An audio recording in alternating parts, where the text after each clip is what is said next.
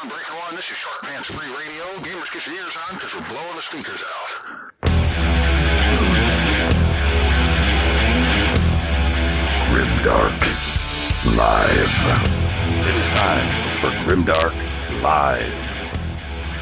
This show is for the nerds, the outcasts, the weirdos. And for short pants gamers? No, not you. Ah, crap. Get ready, all you Grimdark goons, for dice, dragons, demons, and a dwarf. Only right here on Grimdark Live.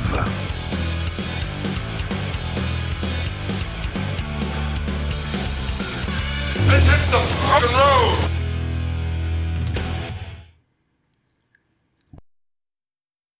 Hey, welcome to Grimdark Live, your weekly webcast for all things Dice, Dragons, Demons, and a Dwarf from the Warhammer worlds. I'm your host, Patrick, and tonight we are going to be talking about Beasts of Chaos. But before we get into all that, thank you very much for joining us here tonight on Grimdark Live. And if you like our show, please don't forget to give our channel a like or subscribe if you haven't already done so. And also let your friends know about us. Pass our show on to other folks that may be interested in this type of content. Help us grow. It would mean a lot. And we got Gooseneck on. That's right, brother. We are talking Beastie Boys. Absolutely. And with that said, in tonight's conversation, we are going to be talking a lot about armies and their respective lists. So if you have a list that you'd like to share, leave it on the chat or the comments section in the show notes below, and we will do our damnedest to get at it. And here we go. So, all right, you dice chucking, glue sniffing gamer goons, we are at it tonight. Tonight, we are going to be talking about Beasts of Chaos, and joining us back on the show, Mr. Bill Stanford. Bill, what do you hear me to say, bud? Man, today is a good day. Weather's cooling down. It's perfect for hobbying. Loving it.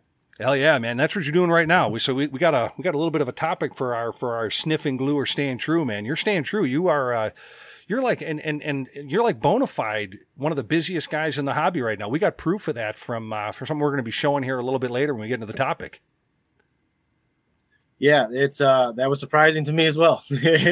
So looking forward to getting a little bit higher up that list too. I got to be honest with you, man. Praises and accolades to you. I'm an old horn, man. I've been playing Beasts of Chaos when they were originally called Beasts of Chaos. Took a little bit of a break from them, but you've really taken over, man. You really are somebody that has caught it by storm. So, you know what? We're going to get into that. But you know what? The show can now officially start because we got Darktron69 there, otherwise known as Big Sexy. There he is, man. He's on the chats. He's with us tonight, and we're going to be getting at it. So, but Bill, honestly, thanks for being back with us. I mean, show without at least one username with Big Sexy. I mean, that's just stock. That's necessary. It wouldn't be the same without it. We now we have a reason to go on, Bill. You and I, we can go now. on Now the show can go on. It's not that it must go on. Now it can go on. Yeah, absolutely. But I want to thank you very much for being back with us, man. Yeah, I mean, you were back on the show in May was the last time you were with us, and you were talking about Cities of Sigmar back then. Oh yeah, man, it's good to be back. I appreciate the invite.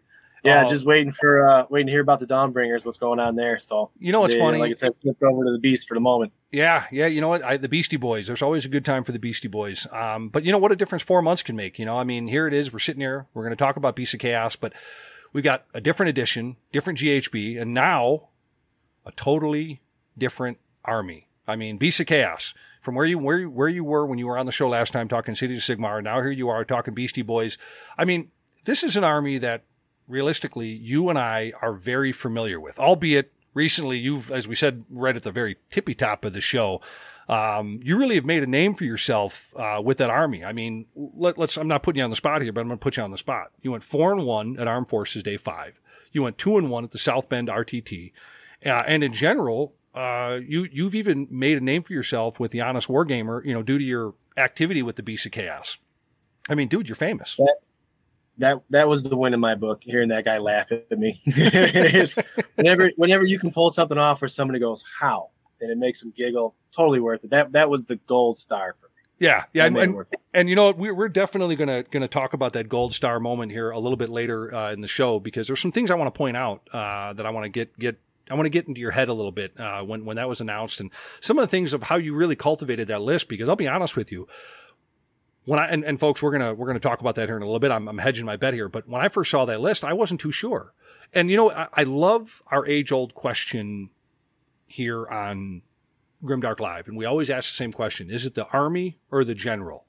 And I got to be honest with you. I'm going to say right now, with the list that you're playing, it's got to be your aptitude for the game. You got to have a good mind for the game, because I don't think a lot of people would do as well as you've done with that list.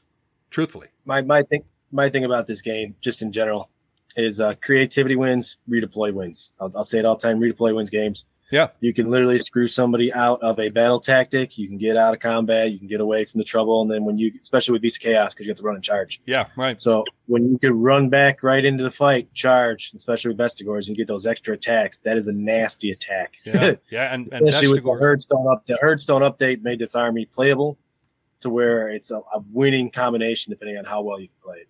Oh, yeah, and the Vestigors are the best. That's it, man. That's it. And we got grandson of Behemoth. He's back with us on the chat tonight. It's really nice to know that the local penitentiary allows for computer time in the library there at the prison. I'm really glad that he's with us. I'm just glad they got him, the medicine he needed for those flying crabs that he was slinging around everywhere. That was a scary proposition, standing within 6 feet of him, because, again, I'm a married man. I can't be spreading that stuff around. No, you're absolutely right. You're absolutely right. And, the thing is he had a great lawyer, too. But that's a whole nother story we'll have to get into. And, I just hope that he gets the therapy that he needs. And, I hope that things work out for him. Good luck to you. I mean, just him getting smuggled out of India. That was a wild story. Well, But regardless, he is a legend on his own. It's a whole nother topic. We got another show. Yeah, I don't know how they fit him in that box, but all right, let's keep going. So here it is, Bill. Now that we're back, we're both off of our. See, Bill and I actually just did the show while we were leaving the methadone clinic. So, Bill, here it is, man. Here we are. We're now at the cusp of the Zeech drop. This Saturday, we got the pre-order. Followed by the Lumineth, which is another darn book for, I think it's the third one now for that frickin' army. Sons of Behemoth is after that, and Ogres is after that. At least that's what we understand as far as the books that are being delivered. And here it is, Beasts of Chaos. We're now sitting at the oldest book. Beasts of Chaos are definitively the oldest book in the game. But that doesn't stop guys like you and I, especially you. I mean, you've plowed through and you've made quite a name for yourself. I mean, but has the book held its own, or was it the White Dwarf that really turned the page for you as far as making this a successful army? The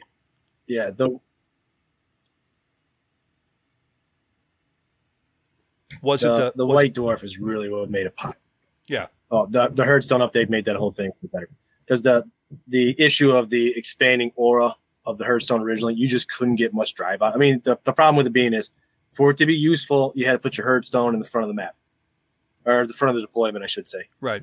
And then you always risked having it smashed, and then it wasn't, you got stuck in a bubble. Yeah. Now with it being wide, I mean, there's still always the threat, because usually you try to leave the Herdstone so that you could go out and attack. But board wide, especially with Vestigors, when you got that 2 rent, turn 1, especially on attack, and that's why I like running the MSUs, because you can run in waves. Right. The save is so terrible.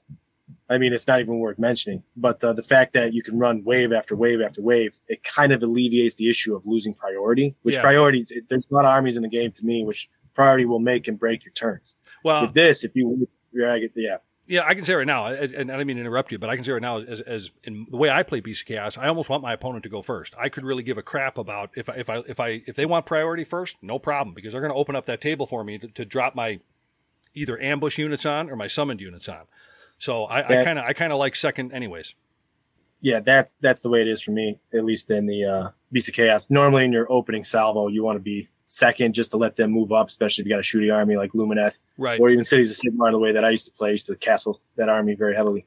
Yeah. But with Beast of Chaos, it don't matter, because you're screaming across the board. That's it. It's and it's like running the Iron Jaws pigs. I mean, you're just flying. Oh yeah. I mean, I'll be honest with you. Beast of Chaos right now, I would have to say they rival Slan Ash as being breakneck fast. I mean, think about the Bray Herd with that allegiance. I mean, just take Ungors for a second. I know, folks, we're getting off the beaten path. We'll get back on it here in a second.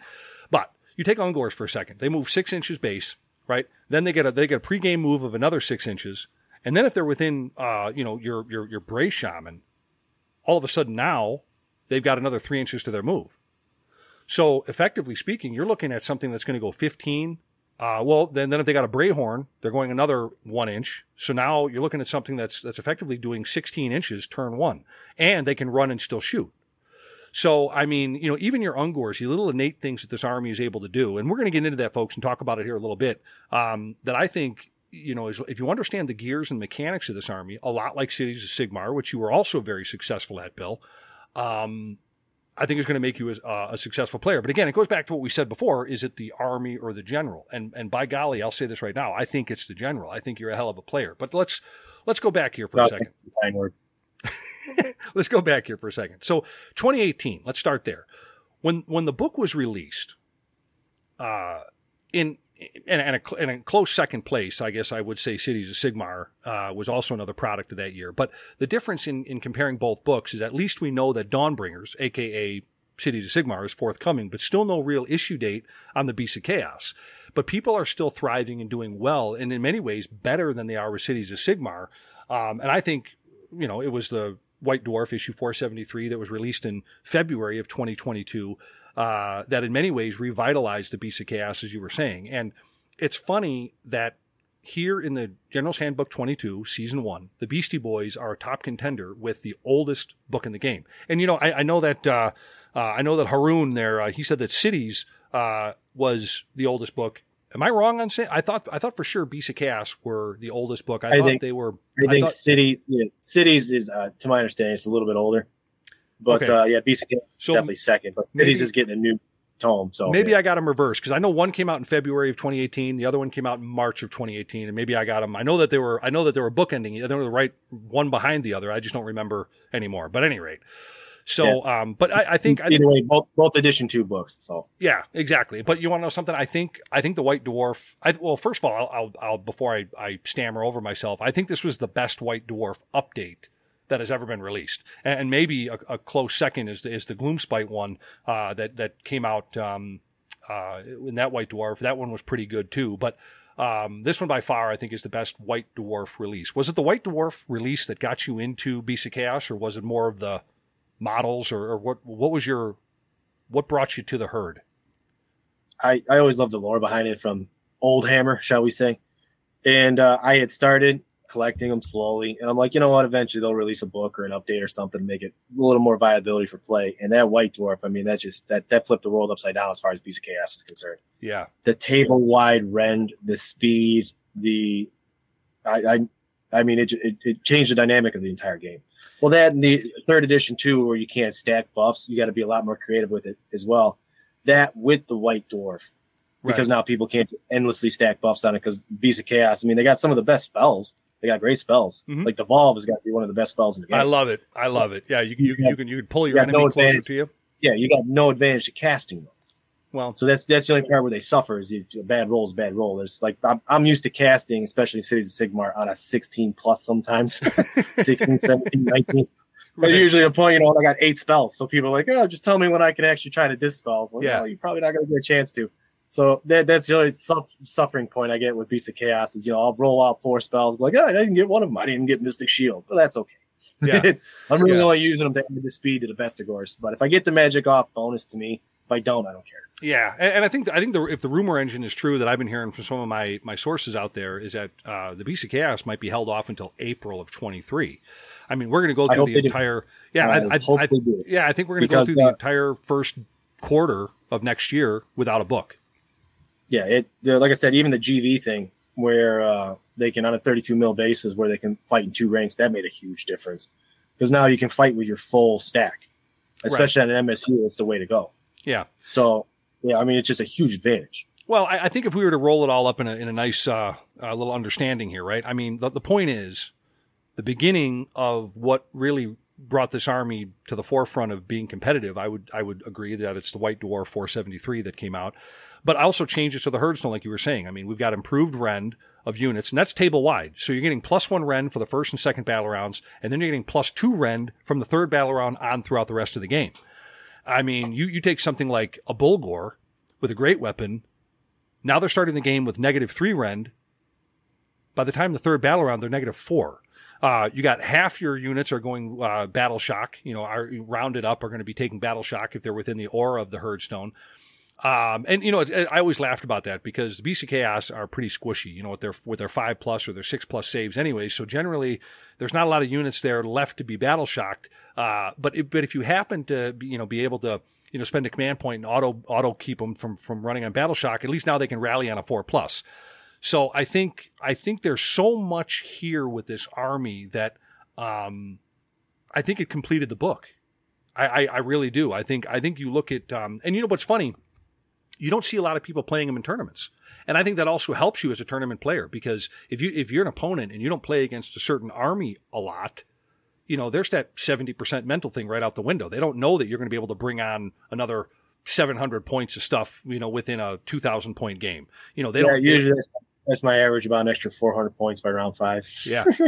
So just summoning, depending on how well my Gorgons hit their bestial call or whatever it is. Yeah, and you know, boom. We're gonna philosophize here later on in the show about best summoning units. We're gonna talk about that, you know, and I know that you've got your list, I've got my list, and you know what's funny, you know, and folks, you're gonna see this here in a little bit because we're gonna be showing our lists, both Bill's list and my list, and we're both Beasts of Chaos players, but we go at the army. I mean, correct me if I'm wrong here, Bill, but I think we go at the army 2 different ways in reality. I mean, we literally play the army with two different methodologies. Would you agree on that? Yeah, like as you brought up with the 4-up rally, to me, it never comes up at all. I like to run a horde style army with a lot of smaller units. That way, if you wipe something, I don't care. I don't want to retreat back to the herd stone and try and rally and waste the possible additional command point. The command point's way more valuable to me anyway. Right. So since I run the MSUs, by the time you wipe the unit anyway, I got enough points to bring another one in, which is a lot more deafening to an opponent, to me anyway, from my experience.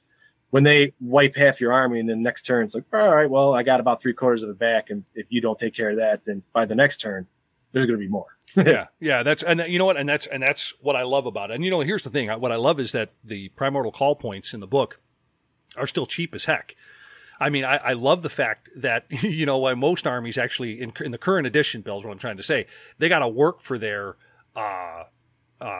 ability to bring other units on. You know, we've got a Chimera, 10 primordial call points, and we've got a, you know, Razor Gores. You can get them for 3 primordial call points, or Chariots for that matter, that are you know, 4 apiece. You know, and both the Razor Gore and the Chariots can re-roll their charges. I mean, there's a lot of good stuff that's pretty cheap in terms of today's game. So yeah, you that 500 to 700 points, that's an easy thing to bring on the board. And, right, but especially if you hit the booms, that's the big thing. Oh yeah, but you know something, and we're going to get into that, folks. We'll explain what the boom is here, but I'll say this that I wanted to kind of throw at you real quick. I think the reason why people aren't playing the army more out in tournaments is the transport. I mean, if you go to a 2,000 point game and you got to bring effectively 3,000 points with you, so you have a good choose of what you want to be able to bring in, that's a hell of a note, man. But you've successfully been able to do that. Well, like I said, bro, the nice thing about running the MSUs, you wipe the unit. I'm gonna like best of Gores all the time. So I run 3 in the list, and usually I'll lose 2 of them, you know, by round 3. But by then I got enough points to call them back in. So you're just kind of recycling the same unit over. Right. It's almost a disadvantage to me to actually have 1 left on the board, because it's like, I got 9 here, I need 10. That's right. Well, gang, so I'm almost counting on them so I don't have to buy more stuff, on them wiping my units so that I can just keep bringing them back. You know what? I'm a plastic crackhead. I've got a massive army because, like I said, I've been playing the army since damn near 6th edition. Fantasy battles, but I play it differently than you know, and we'll see that in the list. I play a little bit more of a bait and switch, more of a defensive type of list. I like to bring you in and surprise you. I would say that you're more of a in boxing terms, you're more of a very aggressive go at 'em. I'm more of a counter puncher, and I think that's it's an interesting dynamic that you can build not only 2 different types of lists out of this one old book, but 2 totally different play styles and be successful at it. And you recently much more successful than I am. Although I'm going to catch up to you, man. The old horns got to come back. I'm going to catch up to you. Oh, without doubt.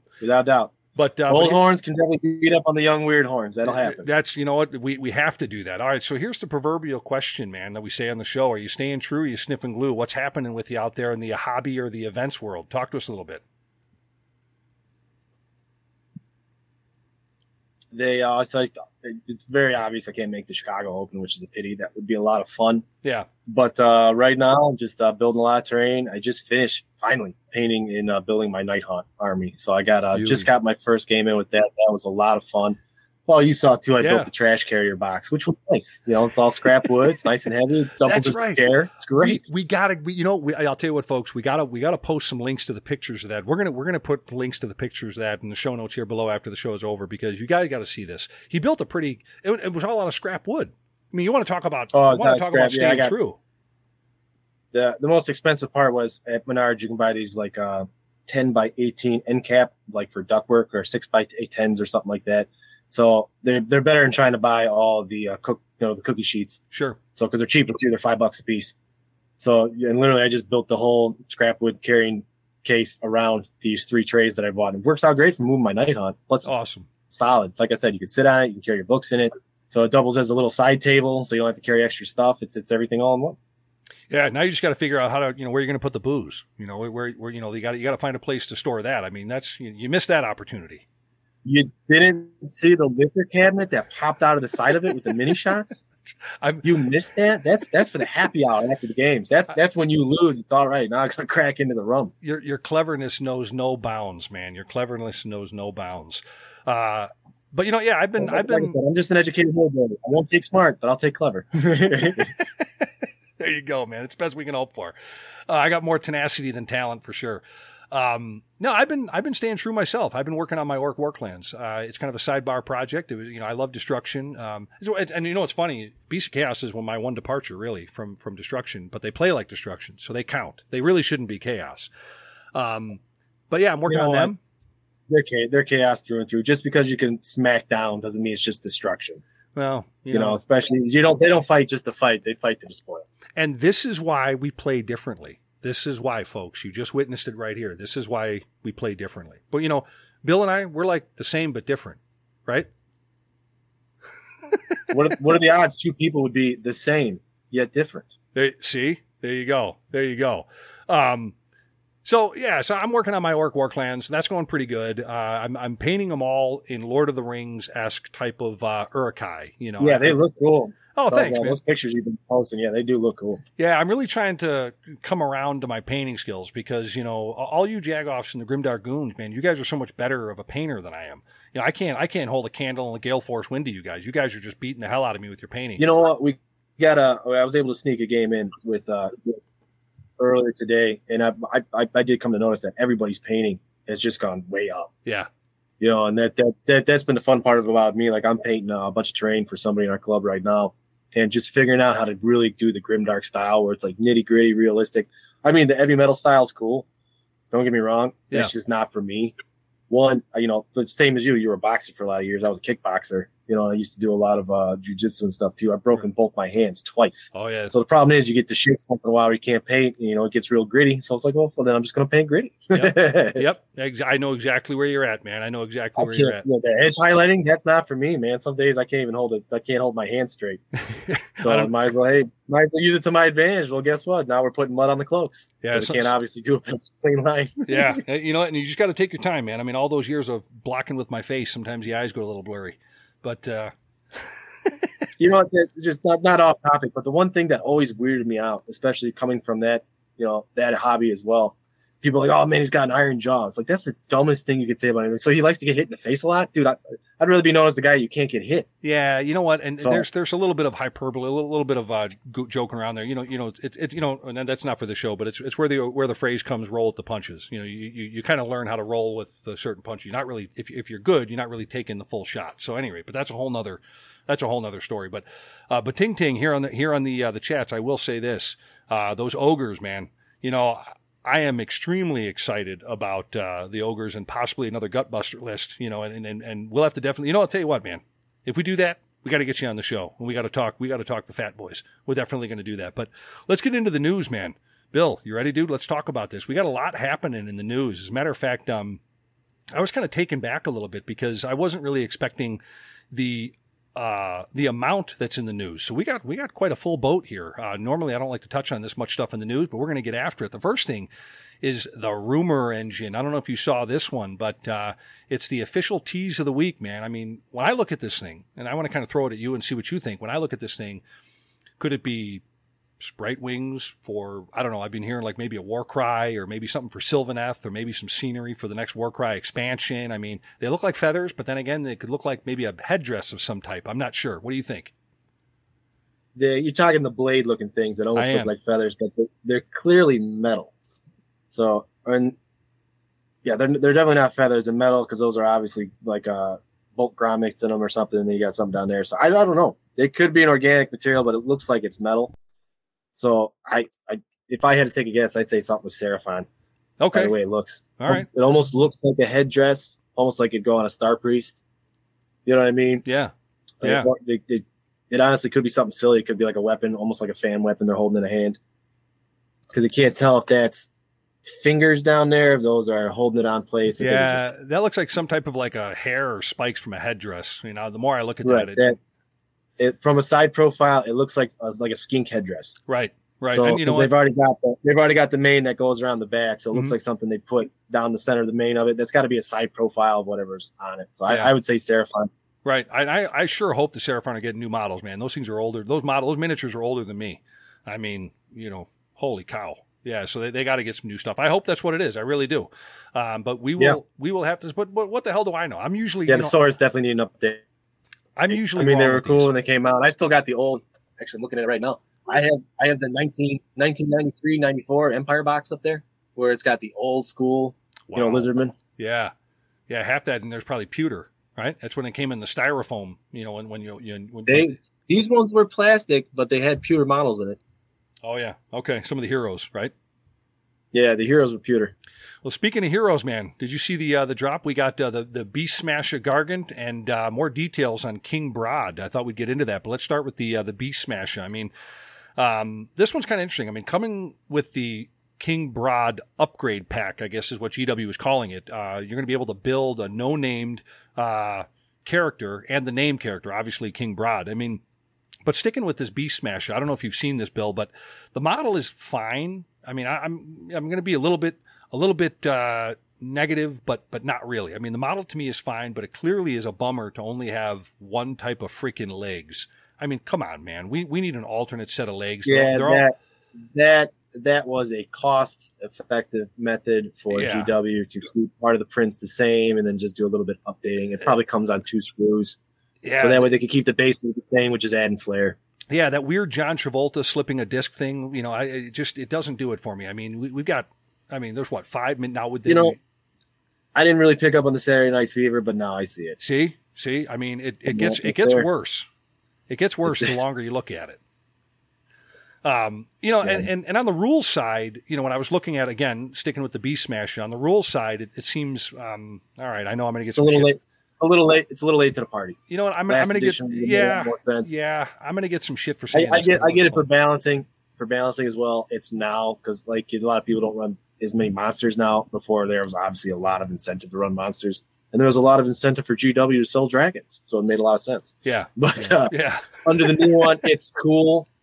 It looks like it's more once again geared towards messing up like Stormcast or Seraphon to kind of keep them up in the top tier. Because Stormcast obviously still run a lot of dragons. That's the way you run with Stormcast. Yeah. But Seraphon too, when you run the Thunder Lizards, that's what that model's for. That model's for messing up Thunder Lizards. That's to take Seraphon down a notch. Yeah, you know what? I guess not to sound like a schnook here, but couldn't Gatebreakers do the same thing? I mean, I run 3 Gatebreakers, and I don't really have a problem with those armies. I mean, but let's go back to this guy. I'm going to throw something at you because I want to get your 2 cents in a tin can on this. Like I said, on the rules side, this guy seems kind of fun, right? But very goofball and dicey rule, I think. But it's kind of fitting for this army. But again, I think the whole, big hammer thing, kill a monster, 5d6, giving up your multiple attacks for the one. I mean, when you really do the math, I'm probably never going to, if I ever play this model, I'm probably never going to use that. I mean, I'm probably going to stick with the War Scroll as written. And not use the goofy. Yeah, it's very situational. So for me, and again, I'm right there with you. I'm a more of a multiple attack guy than a knock it out of the park. Punches and bunches. It's a dice game. Yeah. So it's very situational for one, but if the attack profile is the same at 3 and 2, yeah, that's good. You might hit it, but you can't modify it.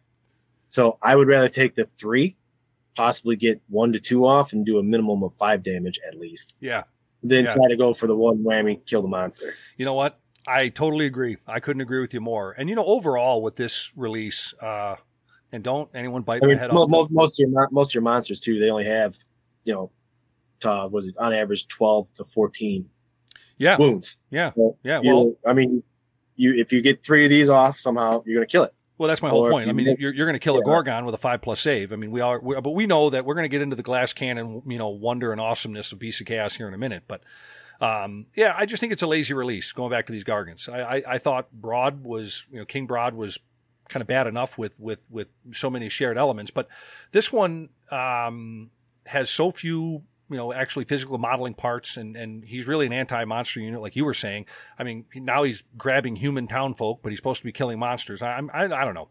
I kind of felt that this was very, very, very situational. If it had come out in the last edition, it would have made a lot more sense. But then again, I agree. Aren't they going to do another Are they going to do another handbook release here in 3-4 months?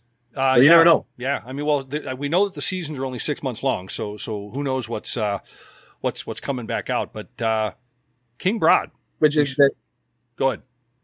That's very silly to me. It should be at least a year on each season. It shouldn't be where they're doing the multiple handbooks. Totally agree. I mean, I totally agree. But that's another show. But I've got a gripe on that one too. But King Broad, I want to kind of throw this one out there. If you couldn't already tell, my first impression here is, okay, -2 rend, boring. He's a Gargant, -2 rend. That's it. I mean, maybe if a player is fine with, those stats not looking, for a damage dealer, fine, okay, but that's not really the motif of the Giants. But hopefully this Broad guy is something of a buff or can provide utility to other troops, being that I understand he's a priest. I mean, hopefully this thing has the ability to do so or do something neat other than what his War Scroll says as far as his close combat. They probably sacked a lot of his stats just so that they could make him more of a buff unit. Right. So I would imagine it's probably to their movement. So, or it might be something silly where they get, because similar to the Centaurs where you get Drunken Revelry, where you could run and charge and then you get the extra charge, but they get a bonus to attacking back. Like they get +1 to their attack, but so does your opponent. Right. Like you -1 to your save or something like that. He's probably going to do something like that. I would imagine that would make the most sense. If you're going to give, also take. So they probably get they get another attack profile. They get an extra plus to hit. So many guys within 18 inches of them, but then they're easier to wound, something like that, because they got a lot of wounds as it is. Sure. That would make the most sense to me. Where it's just it's a do all be all charge kind of deal. Yeah. With that guy, he's your king. You got to charge, right? Yeah. But you charge in a battle in his name. But you think if he's your king, he's gonna be a hell of a lot tougher at -2 rend. I just thought that was he's a real pampered, aristocratic Gargant. Never leaves the stone throne. Barely gets him off the mountain. He's sitting around. Yeah. Right. Right. He's used to eating fat aristocrats. And then here he is. He's got to go out on the battlefield. No, he's just going to buff his guys and go back to the mountain. You know what? Like a true king should. Like a true king should. Yeah, I was hoping for more with King Broad. King should. I was hoping for more with King Broad, but you know what? At least they took care of that freaking Purple Sun, man. So here's the question I got for you, Bill. Is the Purple Sun still fun or no? What do we got? Talk to me. I don't use it, but every game I've ever played against it, like the first game where I played where somebody had the updated Purple Sun, it blew up SIGMAR round 1. So I don't have many nice things to say about the Purple Sun other than the fact, thankfully, with Beast of Chaos, it doesn't really affect me because I tend for you to wipe the unit as it is. So you get -1 to save. I wasn't going to make it out. They weren't making it out alive. When they charged in there, they knew they were going to die. You know what the funny thing for was? me, the 1 to destroy, like I said, with the potentiality. I mean, you got a 1 in 6 chance to kill a monster.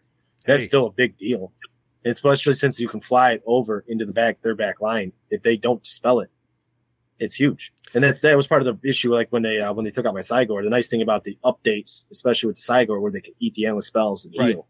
Yeah, that's part of their new monstrous. A lot of people say Sigors are useless. Now, 2 dispels, and if they eat the spell, it causes mortal wound back. That's better than a typical dispel. Yeah. Plus, on the monster's action, they can eat endless spells. Right. You don't even have to do the dispel. So that's way better. Yeah, and we're going to retouch on that. yeah, for the whopping 125 points, it's worth it to take it depending on how you run your list. You know what's funny is I love that you just said that, because we're kind of hedging our bets on the conversation. But my point is, for 125 points or for 10 or 9 primordial call points, I'd rather summon one in, which I've done. But we can talk about that. That's an awesome piece that we'll be getting to. But sticking with the Purple Sun, Bill, I mean, yeah, okay, they say it got nerfed. I mean, 70 points to 90. Still have -1 to save. It's 20 points. Most people leave 20 to 30 points off of their list anyway, hoping they get the triumph. Right. So I don't see that as a big whop. Yeah. You know what I mean? If anything, they could have gone higher. The -1 to the save on your typical army, that's a big deal. Yeah, I've had for me, good... for us as Beast of Chaos player, it's whatever. You know, we care. We don't want to save as it is. But for most other armies, that's a big deal. Yeah, you know, and it's funny. This past War Meet, I was playing my sons, and I had a great game with one of our club mates, Mike Drafke. Mike, if you're out there, awesome guy, dude, hell of a competitor. And he was playing basically just Nurgle, basically Magakin with Be'lakor. Awesome list. And it never fails. Every time I put Purple Sun out there, within 2 dice rolls of it getting out there, I'm rolling a 1. Top of turn 1, roll a 1, Lord of Affliction's gone.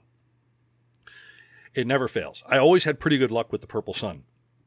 But in my second game, I wasn't able to cast it once. So they ate the cast without any buffs, made it kind of difficult. You know, and I think what they've done to it, I'm kind of glad, because I think what they've done is they've given it a good reason for a lot of people not to take it. I personally think the 70 to 90 points, I don't see a lot of people taking it anymore. You know, because rather than the auto dead on basically a 1, the enemy player now suffers D6 plus 6 mortal wounds if the enemy unit has a wounds characteristic of 9 or less. So I think they've really kind of subrogated it to a very situational piece to kind of pacify probably what was turning out to be a lot of glue sniffers out there pretty upset. But what are your thoughts? Do you see the Purple Sun continuing on?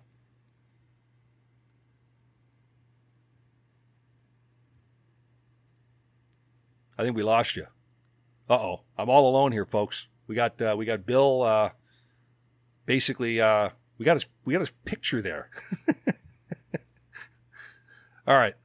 So we're gonna keep rolling here now that somehow we've lost Bill. So you guys in the chats and you guys out there listening, you got me now. But moving on. Are you there? All right, moving on. We got another thing in the news here. We got Zangors. It looks like they're back in the herd after all. And here we go, Bill. Crisis has been averted. On today's FAQ release, the Zangors remain in the Beasts of Chaos army. Did you see that?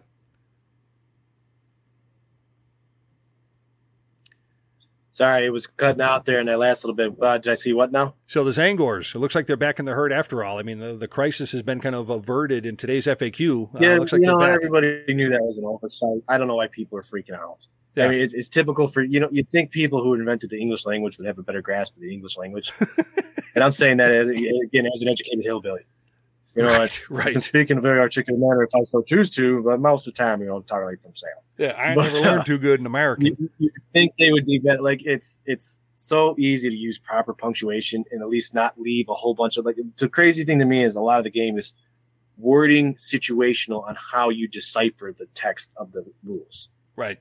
So it's almost like following stuff to the letter of the law without any leeway, where it's like, look, this is a what if statement. This is a question. How do we move around these other pieces of it based on the exact language? I understand what they were going for, but that's not how it reads. You know what I'm saying? Right. Yeah, I do. So I do. It was always something goofy where people are like, oh, I can't believe they're gone. No, they're coming.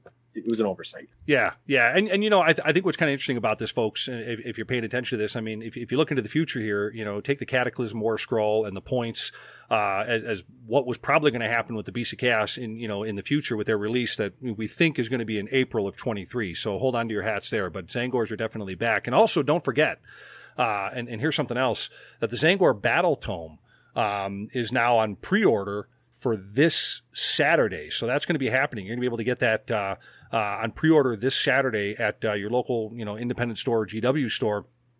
And, it's funny. I'm going to be kind of moody here for a second, Bill. I mean, with the Beast of Chaos still sitting with the oldest book in the game, or second oldest book in the game, whatever the hell it is, the new Zeech Battle Tome was not really needed And everything could have been fixed with an FAQ, but here it is, brand new, version 3 battle tome for the frickin' Zeech.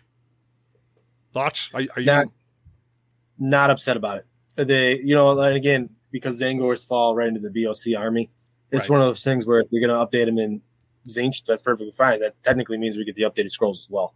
Yeah. And situationally for me, like I said, obviously we're going to move into it eventually, but my list is speed. Bulgors are always more about just kind of like the back force for the hammer, but they always get wiped out before they can do any damage. So the Zeech getting updated, one of the things I'm going to do is either take the Bulgors and the Doom Bull out and then run probably a Chimera and something else. Sure. Or probably run, the Zangor Shaman and then some flyers on discs. And then maybe figure out a way to put an Enlightened in there. Oh, yeah. Or I should not an Enlightened. The the Zangor Enlightened. Yep. That way, if you ever get the spell off. Yeah, if you get the spell off from the Shaman, at least then you add another one to that, which is nice because you can go beyond the MSU. But you got to run 6. So, right. Yeah. So, to go back to what you said, I like your positive attitude about it. I mean, I'm a little besmirched because I wanted a piece of Chaos book, and I never get what I want. So I'm gonna cry here. I'm gonna be a little bit of a wimp. But well, the big thing about it being there is, as an example, on the scrolls, re-rolling ones is something that I don't see with a lot of other armies now. The fact that we can carry dual weapons, which is what I usually use them for because of the Rend, right, and re-roll the ones, you're increasing the statistical chance of you actually getting more attacks off. That's true. Yeah, with Rend. Yeah, I'm going to roll a lot more 1s than 6s. Yeah, same thing. Where Gores, if you take the shield, and if you want to run it like that, where they're basically a buffer unit, then that makes sense too, because now they got a 4-up, which is silly because a lot of your top tier units in the game have a 4-up save, and they got it with a shield.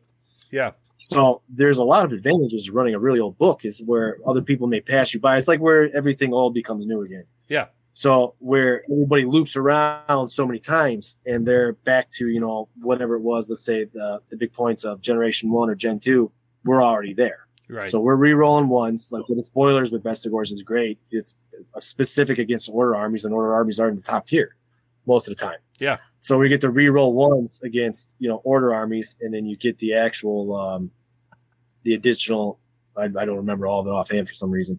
I'm drawing a blank here, but yeah, the re-rolling ones, especially with the spoiler acts, you're talking about against Order armies. That's but you're also getting the Rend and Tear. Yeah. Rend and Tear with Gores. And again, if they dropped a new book, they're going to get rid of all that. So there's a lot of advantages to having this old book that, like I said, the White Dwarf update with the Hearthstone, that was all they needed. Yeah. Because making that table wide so much better. Right. Oh, yeah. Yeah. And, and that's the thing. I think there's a lot of good things. I think there's going to be give and take. And I'm glad that we actually are kind of have a little bit of a stay. We're going to be able to run with the old rules, because I think that, coupled with the White Dwarf, as we're going to get into in a minute, is a benefit. And it's funny. We've talked about this for a long time in the show, and I'll stand by this. Besides Nobblers are the greatest unit in the game. But I'll say Gores, pound for pound. Who can drink out of a toilet bowl and enjoy it, clearly the best unit in the game. Greatest unit in the game, Nobblers are. But I will say this, greatest pound for pound battle line, not battle line but greatest pound for pound battle line, Gore, hands down. For the points that you pay, the amount that you get, and what they do, I'm going to say that's one man's opinion here, but I bet you I'm right. I would say Vestigors. But they're battle line if. They're not battle line. They're not straight battle line. If you're talking straight battle line. Straight battle line, not battle line if. The versatility of Gore is probably Gores. Yeah, I'll say the game. I mean, folks, you guys are on the chats. What do you guys think? But I don't know though. It's Spirit hosts on Nighthaunt, because of the way you can bring them back with the Spirit of Torment, them being battle line and all the 6s, move right into. Okay, moves. What's their minimum unit size, and what's their cost for the unit? Yeah, that's true too. So pound for pound.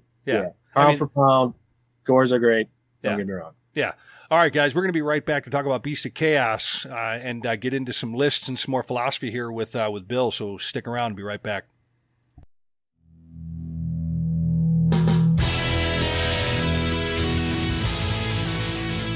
Hey, gang, I want to thank you for being with us today on Grimdark Live. Thanks for being with us on tonight's show. But before we get into our main topic here on the show, I want to ask you to head over to grimdarklive.com to enter the Nerd Bunker and become a supporter of the show on Patreon. There are 6 different levels to fit the support you may be interested in, and all provide special benefits and services to our members. So please head over to grimdarklive.com and become a patron of the show. And while you're on grimdarklive.com, check out our podcast or blog sections, attend an upcoming event, or should you know that GrimdarkLive.com has some great products in our shop: t-shirts, hoodies, caps, dice, and a ton more. So get your swag on with Grimdark Live merch. Also, from GrimdarkLive.com, you can find us on Twitch, Twitter, Facebook, and other social media platforms. We're constantly updating the website, so check it out for new stuff on the site.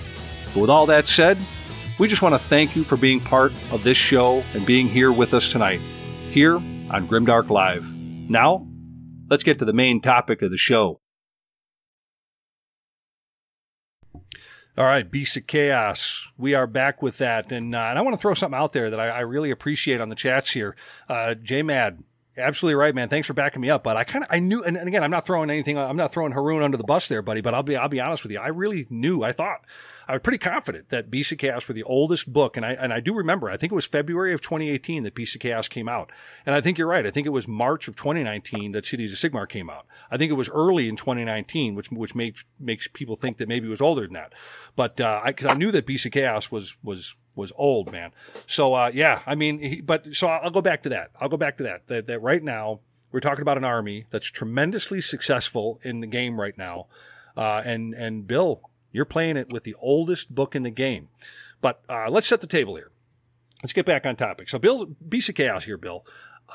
We all know that they're the true ambassadors for chaos in the mortal realms. They are the children of chaos. True children of chaos. Yeah. And, they rule by strength. They destroy and defile, basically all the monuments and cities in the civilization they come across. They have been around before Sigmar. Yep. They caused havoc and mayhem long before, and they deserve a place in their true hunting grounds. Yep. So they're always taking out the Dawnbringers. I love the lore in the White Dwarf too. They're talking about when they're singing the shaman works his way into Akshi, or however you pronounce it. And he's singing the song, the Tales of the Beastmen, and spreading the curse. And they're all slowly starting to turn. It's just cool lore. Yeah, it is. And, and that's a lot of the older lore that I've always, I miss. I really do. I appreciate a lot of the older lore that's out there. But so let's get into it. So, the play style, their play style on the tabletop, and even how the old book is written reflects all this. They have a ton of cheap, disorganized cannon fodder who charge the enemy, while really their biggest and strongest units, they're going to rip and tear through the enemy unit. They hit like a truck, but they're also glass cannons. It's kind of an interesting dynamic. I've always said that Beasts of Chaos play a lot like elves. They're going to hit you, but they're very unforgiving if you make mistakes. If you put yourself in an uncompromising situation, like take a Gorgon. I don't think anybody would doubt that a Gorgon, they're going to put your lights out. But with a 5+ save and, basically 18 wounds or something like that, it's not sticking 14, around. Yeah. It's 14 wounds. It's not sticking around very long. Yeah, that's the problem. The Swallow Hole ability, like I said, I was able to sneak a game in earlier today. Yeah. That's still cool with the Gorgon that they got that hey, you roll equal to or above the wound of whatever you're fighting, and he eats one at the end of combat, which is cool. Yeah, the huge Slavering Maw is nice, especially with the Titanic Fury spell for a Beast of Chaos to add one to the attack characteristics of whatever they got going on, assuming you're not running an Incarnate. Right. Because obviously you get more bang for your buck with the Incarnate if you get that spell off. Well, that's true. But that's true. Actually, you know what? I'll take that back because you can only target Beast of Chaos mount. They got Beast of Chaos keyword. So that's right. I forgot. Point. That's Good right. Point. It does work on the Incarnate. If you could do it on the Incarnate, it would be better. Yeah, but I always end up casting on the Gorgon anyway. Yeah. Just because if you get the huge Slavering Maw, it's a good attack. Yeah. Yeah. But Bill, here it is. I told you I was going to put you on the spot, man. You're number 6 in North America for Beasts of Chaos. That's a lot of players, man. And what a time to be playing this army, eh? I mean, here it is. You're number 6 in North America for Beasts of Chaos. So, the hell, we don't even need a new book, do we? We're just fine. No, you know what? It's one of those things where it's the devil, so it's doing really well. Yeah. With the book we got, and I'm happy about it. Like I said, there's a lot of pros to running the old book, which is they've kind of gone past some of the stuff that's being advantageous to us right now. So talk a little bit about the strengths and the weaknesses of this army. Give us kind of a 5,000-foot view before you get into the list. Kind of talk a little bit about that. They punch like a tank, and they run like rabbits. Yeah. Quite literally. They can fly across the board, and then they can take off as well. They are not brave. They are cowardly glass cannons, and that's what I love about them. Right. I would say that the first thing that comes to mind with me with this army, because of the primordial call points and the ambushing, are the numbers. I mean, your units are generally quite cheap, and especially now they're very cheap. And it's going to give you numbers advantage over most opponents. I think with that too, I've always philosophically speaking too, as well, on the divergent play styles. That's why I'd rather take the monsters off the get go. Okay. Because I'd rather be able to burn the points to get Vestigores. Sure. Or situationally speaking, Gores as well. Okay. Because like Gores off 6 inches off the table edge is nice because they're cheap at only 3 points, so you can do a lot with them. Yeah, primary call points. They're only 3. Yeah, exactly. Right. Yeah, and Vestigore is only 6. Yeah. So if you get a good boom off, or if you get you can sack enough guys, by turn 2 you're bringing in a bunch of units. Yeah. Right. So to me, I'd rather have the monsters off the get-go just to kind of have that wow factor, and then you're constantly bringing the best cavalry in the game right now, which is either your foot soldiers. Yeah, and so 30 attacks, even at 4s and 3s, if you give them all out attack at 3s and 3s, I mean you're averaging 15 to 16 hits each round. Sure. At 2 rend, and once the third round, you're talking 3 rend. I mean you're cutting through all the armor of the game. Yeah. Yeah, and I gotta piggyback another awesome comment here by JMad. Chariots. I love them. I love bringing chariots on the board. 4 primordial call points, and you can re-roll your charges. What the hell is not to love? And I gotta be honest with you, they're great blocking units. You throw something out there, you make the charge. Now you plug the hole. I mean, it's pretty good. But you know what else I love about this army, and I've loved this army since it was literally brought up in fantasy battles, and they've maintained this consistently throughout every edition of the game, is cheap heroes. I got to be honest with you. I love a cheap wizard. And I wish they could bring it. If they ever do an update, and again, I'm happy with the book the way it is right now. But named heroes would be cool. Other than Gashrak, however you say his name. Yeah. They could bring back Mortar to some sense, and you had, especially with Gave Spawn, because most people run Gave Spawn. Darkwalkers is okay. Right. Gave Spawn where it's at. The heroes turning into Chaos Spawn on a 2-up, and then being able to add attacks. Because usually the nice thing about not being able to stack buffs is you can only burn your all attack once. You can burn your all defense. Having a Chaos Spawn, especially, it gives more life to your heroes. Yeah. And then your heroes can still buff the guys around them. Yeah. Yeah. And I think there's a lot to be said for the army. I think a lot of people. Personally, I'm going to go back to what I said earlier. I think we don't see them a lot on the tournament circuit because they're a hell of a lot to bring along. I mean, you're packing up your living room basically if you want to bring this army to a tournament. But I think also too, I think they got to do something about the poor saves. In older editions of fantasy battles, they had something called Gnarled Hide. For additional points, you could take Gnarled Hide and put it on some of your units, like your Minotaurs, now Bulgors. Yeah, I remember that. You could spend extra points, and it gave them like a ward save. With most of your units with a 5 or a 6+ save, only your more expensive units are going to get a 4+. But you know what it does? It teaches the player to be a little bit more judicious about where they want to place things and how they want to, take on a certain tactic or a certain situation. I think, like you touched on it earlier, their low bravery is something people got to think about. But I think this is what makes you a good player, because you can't just do a Sons of Behemoth army, right? Or you can't do something and just set it and forget it. You can't just do that. You have to actually play this army, and you're thinking every turn of every round. You're thinking, right? Well, see, that's the nice thing. Run the MSUs by doing that. Because guys are gonna run. I mean, you can burn a command point, obviously, and keep them in, but most of the time you want to burn that stuff up in combat. Right. I'd rather lose the unit and then be able to charge another one in the next round, running like very Romanized waves of attacks. Sure. Versus hoping to save part of a unit or be overwhelming with one larger unit. They're gonna run. So I'd rather have you. Let's say I had a 20-man block. I'd rather have you burn out, put 30 wounds on the 10 guys, and then if in the event of, let's say, you only kill 6. They're going to run either way. I'd rather just have them run. True. And not affect larger units. That's the big advantage. Like, for instance, the 4-up return never comes up for me. If you're running a bunch of Bulgors where they're reinforced one or two times, or same thing if you're running Dragon Ogres where they're reinforced, the 4-up makes sense, especially since it expands out every turn. Right. But I like to just screen across the board and make it to where wherever you're at, I can reach out and touch you on the board. And make it painful. Oh, sure. So where you've got a cheap 125-point unit, that can move 16 inches if it's by a shaman, and then still charge, and then get the extra attack on the charge. Right. That's a big deal. Yeah. You're damn right about that. You're damn right about that. And and I think that's the cusp of a lot of Beast of Chaos players' tactics. I know that that's mine. But I guess we're going to get into the list now. We're going to talk a little bit more about tactics and the mindset, and we'll talk about good units to probably bring into the table as far as primordial call points. But really looking back on the Codex when it first came out to where we are now. When it first came out, I'll admit I was playing the army pretty consistently, and the book was a mess. And now here we are sitting, almost 3 years ago.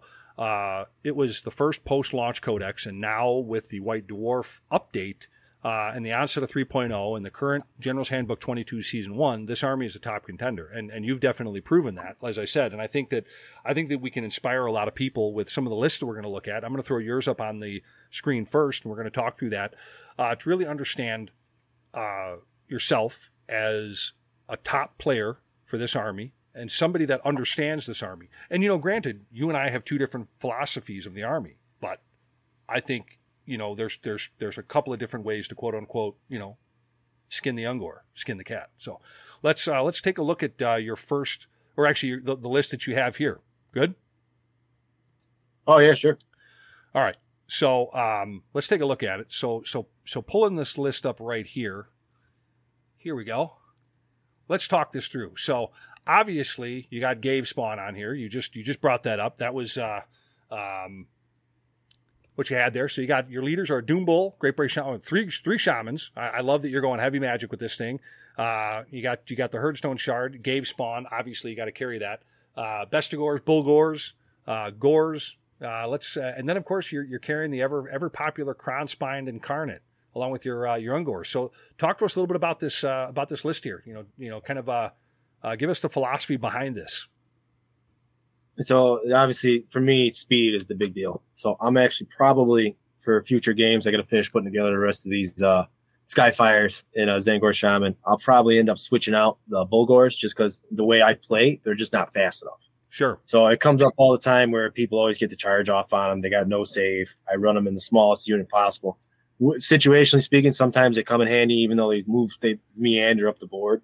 They do get a good charge off sometimes, but for the most part, speed I'd be way better off having Skyfires, launch a couple arrows, getting into combat, having the ward save on them, having the Zangor Shaman nearby, causing a bunch of mayhem. That would be better for me. You're talking about either the Enlightened on disc or the actual Skyfire with the actual bow? The Skyfire with the bow. Okay, gotcha. Okay, interesting. Statistically speaking, they actually do a little bit more damage, which is weird considering they're a missile unit. But then the Enlightened. But from what I understand, I mean, they don't have bad. I mean, they're 24-inch range on their bows. You're talking about 4s/3s, -1 rend and damage D3. So, that's their arrow of fate or whatever the heck it's called. They can fly. And running by the shaman, they got a better shot. So okay, all right. I think it's 3x3 with the shaman nearby. So yeah, I'll probably end up using that. Like I said, the Doom Bull's cool to run. I put a lot of work in painting them. It came out real nice. It's fun to have the Bulgors there. It's like I said, situationally speaking, but the backbone of the army is the fact that you can bring in so many Bestigors. Sure. They fly across the board, and then every turn I'm summoning another unit. So even if you wipe them, here they come again from board edge. Yeah, right. Yeah, well, I mean, the thing about it, Bestigors, your minimum unit is 10, so you're bringing on 10 of these things, and they hit pretty good. There's 6 primordial call points, I think, to bring a unit of 10 of them on. So that's nothing. I mean, if you're averaging, let's just say without all herd, you're averaging probably 5 primordial call points around. I mean, that's almost a turn 2 Chimera if you think about it.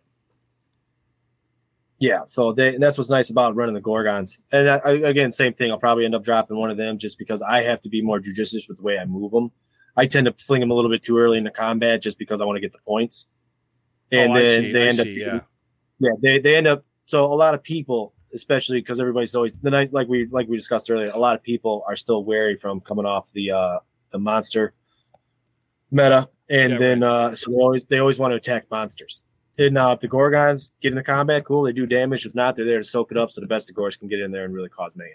So what's interesting about what you said, I want to go back to the Bulgors here for a second, because I used to be I used to love Bulgors. I used to run a whole army of them, but they got a 7-inch move. So you're saying that what you're obviously saying is they don't have the Bray herd, run and charge, and they don't get the extra, movement if they got a Bray horn, and they don't get the extra movement if they're close to a shaman. So you're really saying that the 7-inch move is what compels you to probably replace them with it's just too slow. Okay. It's too slow for the way I play. So it's like, again, most of the time I end up leaving them back by the herdstone just to kind of protect them. But it's very rare that somebody actually can get across the board in my herdstone. Right. So I mean, I see that you're playing heavily in with the Twisted Wilds. That's on your shamans right now. You're playing pretty heavily into that. Titanic Fury is a must because you're running 2 Gorgons. So I mean, talk a little bit about some of that. I mean, you're getting those spells off. Are you carrying Twisted Wilds on 2 of your shaman here, which is pretty darn good. So talk a little bit about that. Your philosophy there behind those shamans. Shamans are strictly to give the boost to the Bestigors. If the magic gets off, right on. If they die, cool. They're probably going to turn into Chaos Spawn and be even better. So their attack profile is horrible. The Devolve spell is great, situationally speaking, but for the most part, they're literally just to give the extra 3 inches to the Bestigors, because that's what makes and breaks the whole army, in my opinion. That speed is just oh, sure. Creativity in Bliss building wins games. Redeploy wins games. Speed wins games. Yeah. So let me throw something out there to you, because I want to kind of ask you this question. I mean, Devolve. Let's be realistic here. I mean, I play Shaman probably as much as you do. Well, probably not as well, but I play him just as much. But I mean, it's a 7 to cast, right? It's a 7, I believe. So if it's I mean, how often? I mean, don't get me wrong. I think Devolve is probably one of the best base War Scroll spells in the game. Maybe next to the Great Maw that the Ogres have. But I mean, if you're looking at something, an enemy unit within 18 inches, you got to get the 7 off, which is kind of a parlor trick. They got to be visible to you and not within 3 inches of any friendly units. So, okay, fine. That's all your typical base filler of pretty much any spell like this. But that 2d6 is fantastic. Do you have, I mean, to be honest with you, a lot of times, situationally speaking, I'm not in a position to cast this, or I get to a point where I've forgotten to cast it. How often do you really get Devolve off, truthfully? Not very often. But like I said, the nice thing about Beasts of Chaos is where you can coalition them into a lot of other armies. In a Tzeentch army, running a Shaman's a way better deal. As far as casting. Good point. Yeah, so for instance, you can draw, like when they're trying to keep their heroes in that safe little bubble. Yeah, right. The Tzeentch army, using that because you can change the rolls and add to their casting, you could totally destroy another army where they're trying to create that castle bubble. Just to buff their units and then keep a lot of their guys alive. If you pull them out of that bubble and then into combat, because again, you could devolve somebody into combat, which is a big deal. Yeah, right. Then it ruins a lot of games for a lot of people. Oh, sure. On Beast of Chaos, I don't get it off that often. It doesn't come up too often because most of the time like I said, I'm screaming across the board the way I play. So I'm not worried about bringing you into combat. For me, it's just about flinging my guys into combat. Right. And here's the thing. I love what you have here, and it takes a lot of guts to run it. You're basically running two Gorgon right here, and we're not going to get into the elemental real quick. I'm not quite. We're not there yet, but because I want to really focus in here on your 2 Gorgons that you're running, because truthfully speaking, I mean that takes a lot of guts to run 2 Gorgons like that, because they got a 5+ save, and I think even with the War Scroll where you're effectively getting a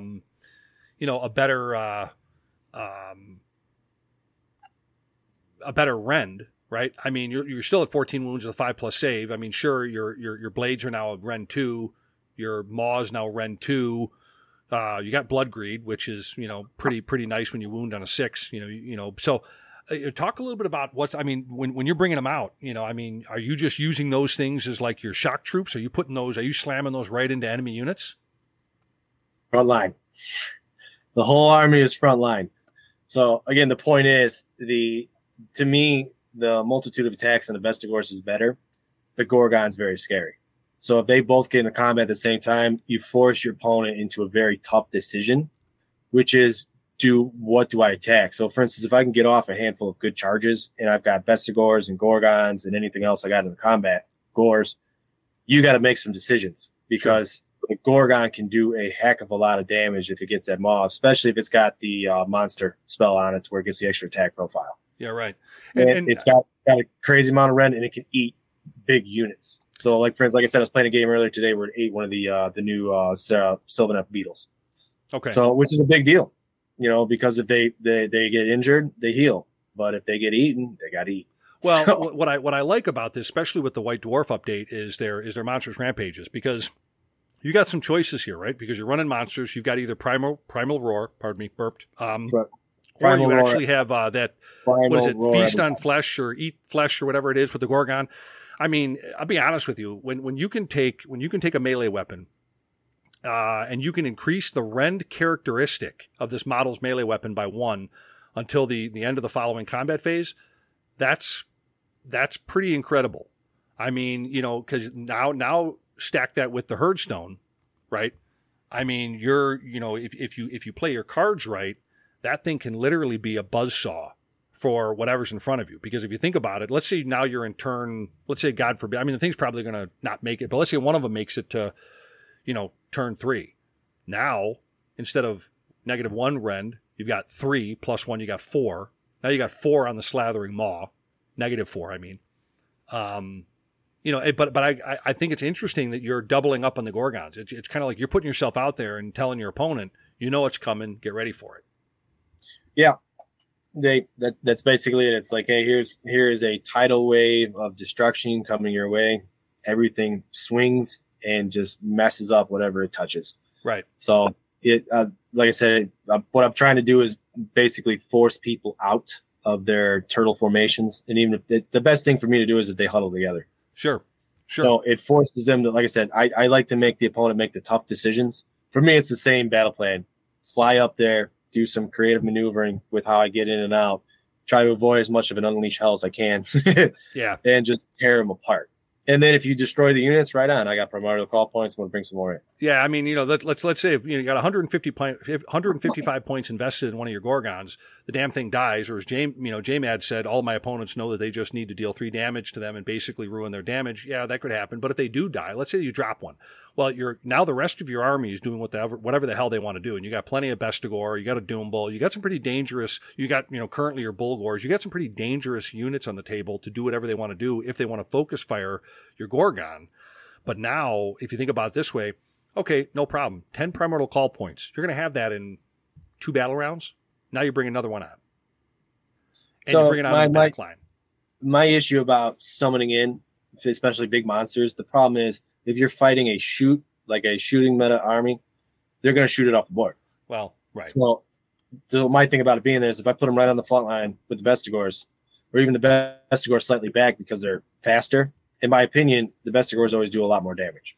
Sure. So at least from what I've seen. So if you shoot the Gorgon off the board, more power to you. As long as I can get into combat with those Bestigors, they're going to tear up whatever else you got. Yep. So if you shoot them off the board and the Gorgon charges in with the Warherd charge, so out of 4 up, they get to do D3. They get to eat a unit at the end of their combat, depending on the wound characteristic. And then they're swinging with everything they got. I mean, they chart really fast, but they're still very dangerous. And then if they wipe a unit, they heal D3. Sure. So, I mean, there's a lot of reasons why you want to shoot them off the board in the beginning, which is advantageous to me then because I want to attack with the Bestigors. Right. You just got to get the Bestigors into combat, as many of them as possible, as fast as possible. Well, the Bestigors, they really bring, I mean, I always said this, and I'll probably explain this when we go through my list, so if I repeat it, forgive me. But, to me, Bestigors are kind of like the cavalry for the Beasts of Chaos army. You run them in MSUs, you got them in, 10-man units, or even in, what I'm going to try to do is a 20-man unit, which has been pretty successful, because of the multitude of attacks, with their axe, you're getting 2 attacks, 4s by 3s. I can generally get, besides, I mean, you get, I can usually get about 16 of them into combat with piling in. That's 32 attacks, 4s by 3s. That's if they didn't charge. So there's a lot about them. You get the charge. Now you're going to add 1 to the attack characteristics. So now there are 3 attacks, which you better be charging with your Bestigors. So I get it. I'm a huge fan of Bestigors myself. I mean, the difference is, or not the difference. You also have it, but I run mine in a base list as well, which that's a similarity. But the 4+ save is also pretty nice as well. But what I like, and I want to kind of touch on this, is I like how you're kind of piggybacking on the aura that the Herdstone is already giving you by throwing in the Dirge Horn. I do the same thing. I love that thing. And now you get that thing off, you put that 3 inches away from your shaman. I mean, that really, if that in itself will pay, that will pay for itself. The 30 points it costs to put that in a unit, it's at 6 to cast, so it's nothing. It's got a range of like 12 inches. And then that aura is coming out every 3 inches. I love that. That's an auto include in almost all of my lists. So I wasn't running it in the tournaments I played in, but in the future here, it's too cheap not to take and use. So, and there's a lot of huge advantages to running it. So the nice thing is, because it's real hard to get a lot of other magic off with Beast of Chaos. So to throw a Dirge Horn out there, I mean, that's a big deal. It's a good spell. Well, sure. I mean, when anytime you can subtract 1 from hit rolls, from your enemy, for attacks made by units, that are in that little bubble, and it grows. It goes from 3 to 6. Every battle round, it gets larger. So, and here's the catch of it: it's each subsequent battle round. So it's yours and your opponents, yours and your opponents. That thing is growing 3 inches every single time. So, and it doesn't have any effect on Beast of Chaos units, of course. So that in itself is such a huge piece, and for 6 casting points, you can't beat that with a stick. I'm surprised you didn't take the Taurus, but we can talk about that later. But you do got the Crown Spine in your list, which I think is kind of interesting. You kind of got me thinking about that. It's funny, you see people taking the Crown Spine in Gargant lists, or in Orc War Clan lists, or things like that. I think this might be the first time in a Beast of Chaos list I've seen it. How did it work out for you when you played your game? It makes a huge amount of difference. The nice thing about the way I play Beast of Chaos is I have so much on the board, and then you see the Crown Spine at the same time. The wow factor from a lot of opponents is always fun to say. They're like, that's a lot of stuff, and they look at your list, it goes on for 2 pages. So, and then they're like, I can't believe this stuff is this cheap, and you got a Crown Spine? It's like, oh yeah, it all fits. So who do you have it connected to? I'm sorry? Who do you have the Crown Spine bonded to? No, I change it up once in a while. Normally, I have it attached to my general just because he's in the corner of the map, and then that way it can't accidentally go wild and attack all of my stuff. Oh, I see. Depending on, and I played some games where it made sense where I attach it to the little wizard behind him, just because I've got as you see, I got 3 Bray Shamans. So I'll just run it off by itself, and if they kill the wizard right on, then it becomes a chaos spawn that can boost the incarnate. Okay. But that doesn't happen too often. But for the most part, I just bond it to the general. Because like I said, the nice thing about Beast of Chaos is the way they're so fast, at least the way I've run my list, the Crown Spine fits in right there with it. Sure. So I like to make the opponents make the hard decisions. You got a lot of tough calls to make. Are you going to attack the Gorgon, the Pestigors? Are you going to shoot that incarnate and hope that it doesn't just rip through your army? Well, and that's the real trick bag, and that's what you got to do. And that's what I think overall, that's one of the things I love about Beast of Chaos, because your opponent doesn't have real target priority. Are they going to go for your Bestigors when you got Bulgors out there? Are they going to go for your Bulgors and let your Bestigors run around? And then what the hell are they going to do with that Gorgon over there? There's a lot that they have to try to digest, and not to mention they have to anticipate, because I think everybody understands, even if they haven't played a lot against Beast of Chaos, everybody understands opponent-wise that you're going to be summoning stuff on the board and in great numbers. So with that said, they have to anticipate that. And so I think there's that mental threat that's there with a lot of your opponents, that they may hold back certain things. They may not engage certain things. There's a lot that can mix with this army, because I think in the right hands, you've almost proven it, that you can probably have a 5-0 army here. Of course, granted that's a lot of luck in your last game of the tournament, but I think that's precisely correct, and that's probably what you were starting to explain when you were running your 2 Gorgons, correct? Yeah, they it ruins the target priority. Because the nice thing about the Gorgons, and again, if they kill one right on, I'd rather just get the boom off, get them into combat, get the boom off, or the primordial roar, so that they can I can get better summoning, so that way I can bring Bestigors in the back line. Yeah, and the greatest part about this list is the little secret sauce piece where you got squishy characters, i.e. your Bray Shaman, you're running Gave Spawn, right? So now, if you got to hold up an enemy unit, say for another turn, that you don't want him getting in there, you chuck old Mr. Bray Shaman into the mix, he gets killed. Next thing you know, now you've got an auto. You didn't have to spend any primordial call points, an auto chaos spawn, which normally would cost you 55 points or whatever it is. I think it's 4 or 6 points or something like that. Yeah, I think it's 55 if you purchase it just for the army, and then it's 5 points to summon it, something like that. Yeah. I mean, and they got 2d6 attacks. So if you got 2d6 attacks, let's say you bring one out in the 3rd battle round. Now that's 4s by 4s, -2 rend, damage 1. That's right.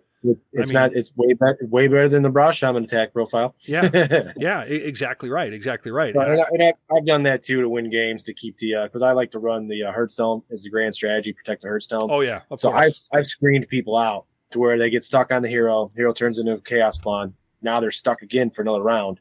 Next hero goes in, chaos spawn again. Now you're stuck for another round. So it just keeps people out away from the Hearthstone if need be. So let me ask you this, and going through your list here, and I love the philosophy behind this list, and that's maybe because I know you as a gamer. I've played by you, played against you, and I kind of can understand the type of player that you are. So kind of talk to me here as we kind of finish up with your list here. Top 4 summoning. You've got generally, if you think about it though, you're going to be spending between, say, 4 to 6 per round. Maybe if you save it up, you bring that turn 2 Chimera on. But what's your top 4? And maybe no particular order that you would bring on. What does Bill kind of have in his back pocket? The only things I ever summon in are Gors and Bestigors. That's it. There's no point to do anything else to me. Monsters, especially endgame, they're for our armies. They're just too squishy.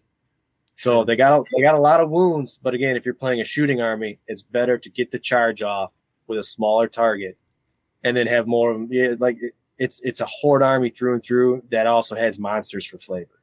Right. So the monsters are good in the get-go. It messes up their attack priority. Then after that, because the Gors and the Bestigors are so cheap, especially since you can summon them in the back line and consistently. And again, to me, the Bestigors on the charge have got to be one of the best units in the game, especially after round 3 or during round 3. You're talking 3 rend, 30 attacks on an MSU with all attack 3x3s. That's big. You're averaging, and again, they got to make even on their heroes. Let's say the hero's got a 3-up save. You can only all out defense 1. They're still got 2 rend. They got let's say you get the average of being 15 attacks off. Sure. At 2 rend, they got to do 15 5-up saves. Sure. That's nasty. You're not going to get that with a monster. You know what I mean? You're going to get that on your small cavalry unit. Right. Which is crazy to think about. So the monsters, if they stick around, right on. If they don't, no big deal. You just keep flooding the board with more and more stuff consistently and quickly. And that's going to be way more damning to them than one monster. I like it. That's a great way to put it. I mean, it's funny. I like the simplicity, but I can't even argue with that. Like I don't have any counter for that, because your way of playing is so typical. And what I love about this conversation is, and I think Beast of Chaos players that are either familiar with them as a player, or familiar as an opponent, you're going to see the 2 different philosophies of Beast of Chaos players. Bill is literally on one opposite end of the spectrum than myself, and I think both very successful ways to play the game. Dragon ogres are nasty, especially dragon ogres mixed with monsters. Dude, they're destructive. They get the extra movement in the hero phase, if I'm not mistaken, right? Yeah, they do. The Warblade's nasty, but to me, dual weapons because of the re-rolling under the old book. Well, I'll take the multitude of attacks since you already have the rend for the possibility of doing more damage. Yeah, the problem is, because of the older edition, I've modeled mine with the great weapons. But depending on the game, if it's a friendly game, I might say, hey, these guys actually have double hand weapons. But unfortunately, the list that I'm going to show you, which I'll get to it now. I mean, is that cool? Do you have anything else to say on your list, or can I? No. Mine's very straightforward. No, so, yeah, your well list past your mine. list is awesome. I love what I'm seeing, but mine here is pretty well, it's pretty common. I mean, there's not a lot of bells and whistles to it either. But of course, that's Beast of Chaos. That's the beauty about it. I'm basically running the different type of brain, if you will. You know, I'm actually running no herd whatsoever. I'm running just a straight herd. My grand strategy is protect the herd stone. I've got 2 Dragon Ogre Shagoffs. Don't leave home without your Shagoffs, otherwise you'll be a Jagoff. And Big facts. Big facts. I'm also allying in a Slaves of Darkness Demon Prince, and The Demon Prince and Beast of Chaos. That's probably one of the, because again, your speed on this army is so much greater than your opponents. Mm-hmm. To have their movement, yeah, and then also have their charges, it's worth it to take it. What is it, only 200 points, something like that? Oh, they're 210. Yeah, they're 210. They're nothing. So if I didn't run the Chronospine, I probably would run a Demon Prince as well. Yeah, I take the Demon Prince. I'm a big fan. I've always tried to ally. I think Beasts of Chaos do better with allies. They just, for me, they have. Back in the day, I used to take a Slaves of Darkness Shaman and all kinds of stuff. But in this list, one of my hero choices is a Slaves of Darkness Demon Prince, marked in corn, obviously for the aura effect. And then I've got 2 Great Bray Shamans running Vicious Stranglethorns because I like to keep one back by the Herdstone, that 24-inch spell, you know, marking the terrain features is kind of a nice little beefy buff that your opponent falls asleep on and forgets about. Stranglehorn, because Stranglehorn's got 24-inch range, right? Yep, it does. Yeah, you pick a terrain piece. That's what I mean. It's on any terrain, and then within 3 inches, they all take D3 as long as you get it off. That's a great spell. Yeah, it's you know what it is? It's punches and bunches. It's little henpeck things you can do to your opponent. And it's fantastic. And then, of course, my other Great Bray Shaman is out there traveling with the herd, you know, throwing 10 trails of atrophy on enemy units. But I'm also running here 2 units of Dragon Ogres. I'm running a 6-man unit of Dragon Ogres. Obviously, I'm showing them with the Warglaves because that's currently what I have modeled. And I'll be honest with you, I think it's salt to taste, right? It's chocolate or vanilla. Now, I can see the validity of getting the re-rolling of the ones with the double hand weapons, with the paired ancient weapons. But there's something to be said when you've got the Warglaves, because you're still getting 4 attacks. There's a 2-inch range, 3s, and the pile in, you know, if you're running them in 6, you're getting 4 to 5 in, at least been my experience with the 2-inch hits. 3s by 3s. Now you're -2. Turn 3, you're -3. You know, of course, damage 1, but to be honest with you, that's never been a problem for me because it really is the multitude of hits or wounds you're getting in with the damage. Now, granted, I will say there probably is a way to edge out going with paired weapons. I'm not arguing that. You're getting 6 attacks and it's a good thing, but I have a model this way, so I showed them that way. I'm running Gore. Well, you know what? The way I'm looking at it right now, and I didn't realize that because I'm so used to playing Gores. Obviously the Storm Rage with the Shagoff nearby. I believe you are correct. Then you are actually better off running the Warglaves for the additional rend, and the 2-inch range is going to make a big difference because those are on 40 mil bases, right? Oh well, they're on the oval. I think they're the whatever the heck they are, the 50 by 100 or something like that. That weird oval. Yeah, they're on the same bases as, like, you know, the Mornfang and the Gorgruntas and all that. They're on that same base. So. Well, and again, creatively moving them. So, like, if you got the round bases and you got them, or the ovals, you got them like this, and you have the one in the center there, you're under that 2 inches right here. Right. So they can hit. And it's the same thing. And we were talking about it earlier. You can do those triangle star formations. Yep. Like this, like this. Yeah. To where you can get all the attacks off. Now, if you do lose a guy, you might as well lose 2. You're going to break cohesion. But at least by doing that, you get all the attacks off. With the 2-inch glaive, you're better off, especially since you can reroll the ones anyway with a Shagoff nearby. Yeah. Like I said, I don't use Dragon Ogres, so that's why I wasn't familiar with it offhand. But I see the point of running the Warglaive. Yeah. Especially since you can reroll ones anyway. Yeah, well, that's my whole point. You know, situation speaking. So yeah, and that's my whole point. And so, I keep generally the unit of 3 Dragon Ogres, you know, tucked with one of my Dragon Ogres, and the other one is traveling somewhere close to the other unit of 6. Again, it's a balancing act, right? I mean, your opponent has to figure out where they want to take you with this. They know after turn 2 that they're going into deep waters. That this Bray herd or this Beast of Chaos army is going to deal with you in deep waters. They're going to drown you. And therefore, with the gore, I take the gore with the shields because I like the 4+ save. I like something that's going to be out there that's going to cause the opponent to get mixed up. Now, obviously, my ungores are there to die. They're the sacrificial lambs at the Herdstone with the shaman, and again, that's the shaman I'm carrying. That's got the vicious stranglethorns as the spell because he's back there tucked away by the Herdstone. I do the exact same thing. Yeah. Yeah, and so that's what I'm running. As far as that's what I have there. Now, obviously, I'm running Bestigors too, but I'm taking the Bestigors in a big fat chunk of 20 of them.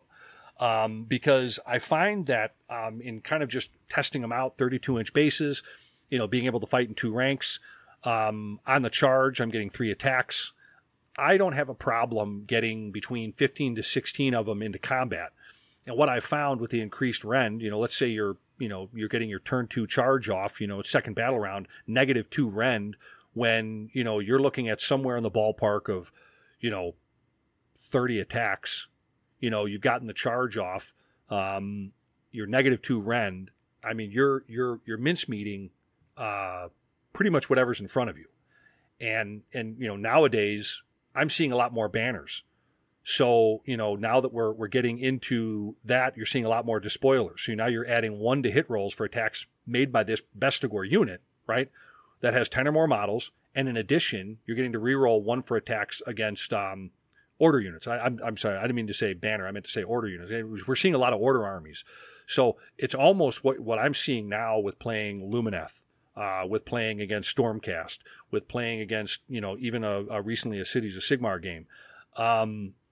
You're getting 3 attacks on the charge, 3s by 3s, -2 damage 1 in the first and second battle round, -3 by the third.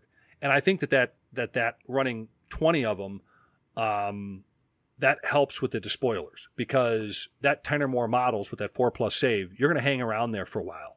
And effectively speaking, that Bestigor unit becomes a really tanky tar pit for me. And then, of course, I've copied you, Bill.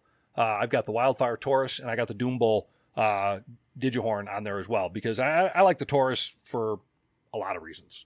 You run the Taurus, don't you? I've seen you run it at times. I do not run the Taurus, no.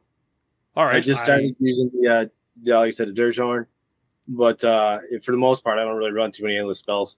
Wow, that must be all the beer hops and bong resin I have in my head. I thought for sure I saw you with the Taurus, but okay, so maybe not. I mean, to me, it's a 7, like everything. It's a parlor trick. But what I love about it is the thing moves. You're gonna set it up 6 inches ahead of your caster, then it's going to move another 12 inches. So effectively, you got 18 inches on this thing. And what I love about this is on a 2+. And by the way, any unit that it passes across, because it flies, and any other unit that's within 1 inch of it. Now, if you Tokyo drift this thing and you get maybe 2 or 3 units within 1 inch of this thing because of the oblong oval base, at the end of the move on a 2+, that unit suffers D3 mortal wounds. So, in addition, the strike last effect applies to units that are within 3 inches of this endless spell. So, you take that, coupled with the fact that now with the Dirgehorn, they're getting -1 to their hit, coupled with the fact that now you've got Dragon Ogres with Warglaves bearing down on you, and not to mention I've got a unit of 6 Bulgors with great axes. And I run them that way just because when I hit something, I want it to go away.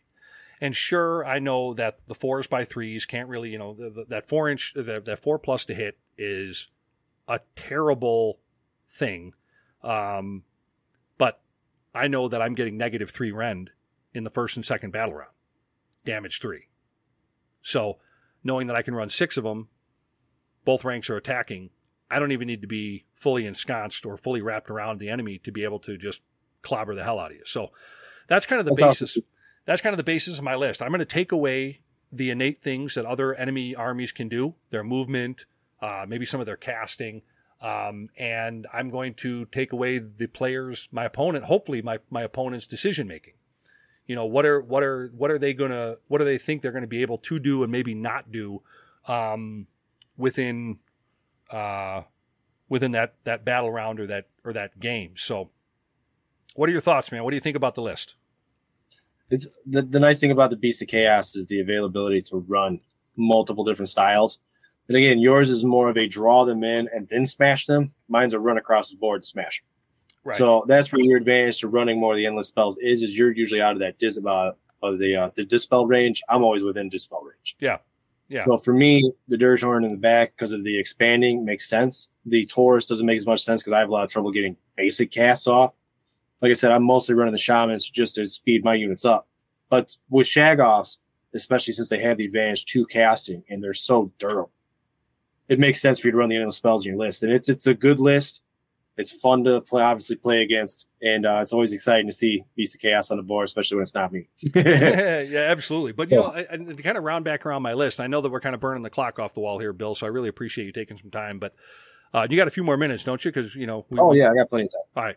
Plenty of time. So, and I appreciate it, bud. But the other thing I want to bring out here, and this was something in your list with your monsters that you're running, your 2 Gorgons, or in my list with my Shaggoths. Personally, I would say, in my opinion, the Chimera and the Shaggoths are probably tied for the best monsters in the game, as far as not in the game. I'm sorry, with Beast of Chaos. And probably a close second would be the Gorgon.